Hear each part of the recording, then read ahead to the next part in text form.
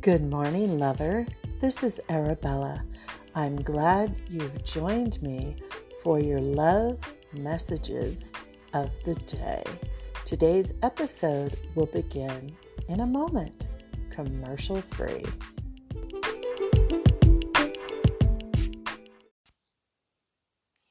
Good morning, lovers. I am glad you are here for this new day, this new beginning, this clean slate. And since this is the first morning messages that I have recorded for February, I have a passage I would love to share with you. And yesterday morning, I released a bonus episode about energetic sex with my guest, Sarah, from Twitter. So make sure that you check that out. It's about a half hour long.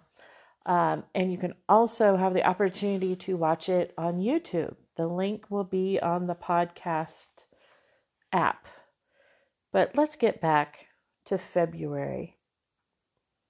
February arrives cold, wet, and gray, her gifts disguised for only the most discerning spirits to see. Gentle is our path. Gratitude is the thread we weave into the fabric of our daily lives this month, giving thanks for our simply abundant lives and asking for the gift of one thing more, grateful hearts. And isn't that perfect for the month of love? At least I think so. So the quote that I found, and it was interesting, it was attributed to both Osho and to Rajneesh, and I am not sure which one is accurate from looking online. Nonetheless, I love this love quote. It is, if you love a person, you will not interfere his personal life. You would not dare to break the boundaries of his inner world. And when I read that, it resonated with me so much because to me, that is the meaning of divine love. That is the meaning of unconditional love. And it is the spiritual meaning of relationship. And a lot of people are probably triggered by that quote because we're so used to being dependent upon someone else for our love and our happiness and our joy and their approval, and that we please them.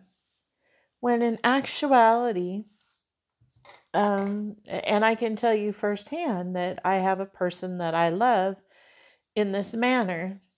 And a couple of years ago, I decided to not interfere in his personal life. And it was a great lesson in learning healthy detachment because a lot of times society, in movies and romance novels and everything, they actually are very controlling the relationships. We want to control our partners. We want to know their every move. We want to know who they're talking to, who are they texting. And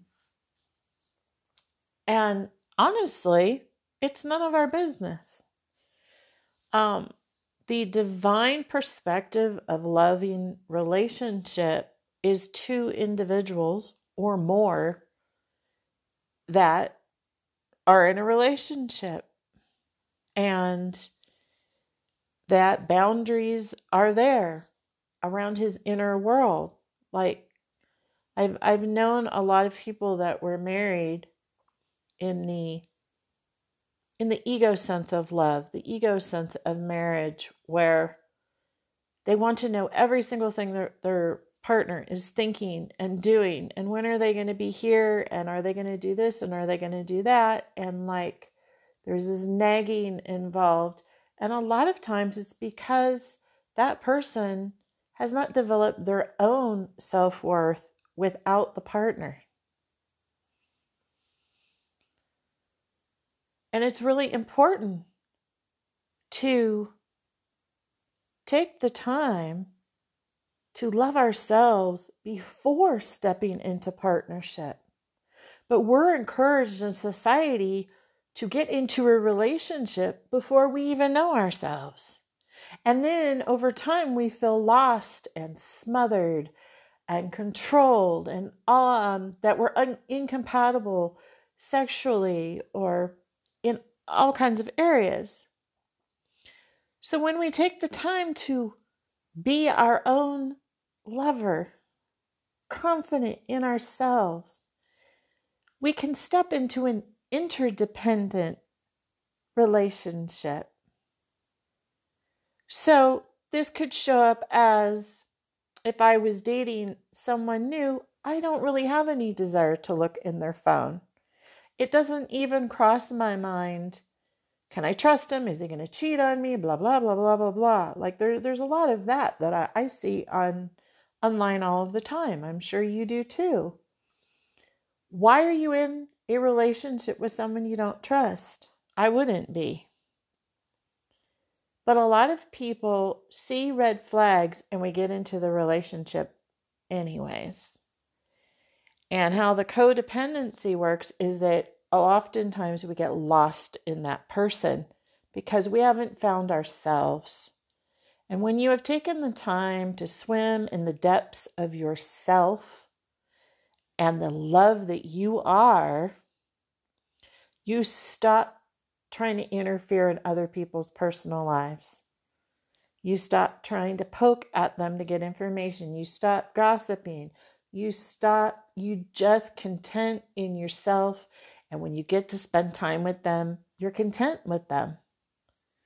So let me read this one more time. It's a wonderful quote.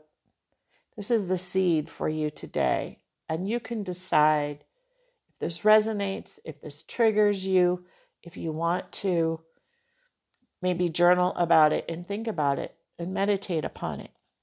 And the quote again is, if you love a person, you will not interfere his personal life. You would not dare to break the boundaries of his inner world.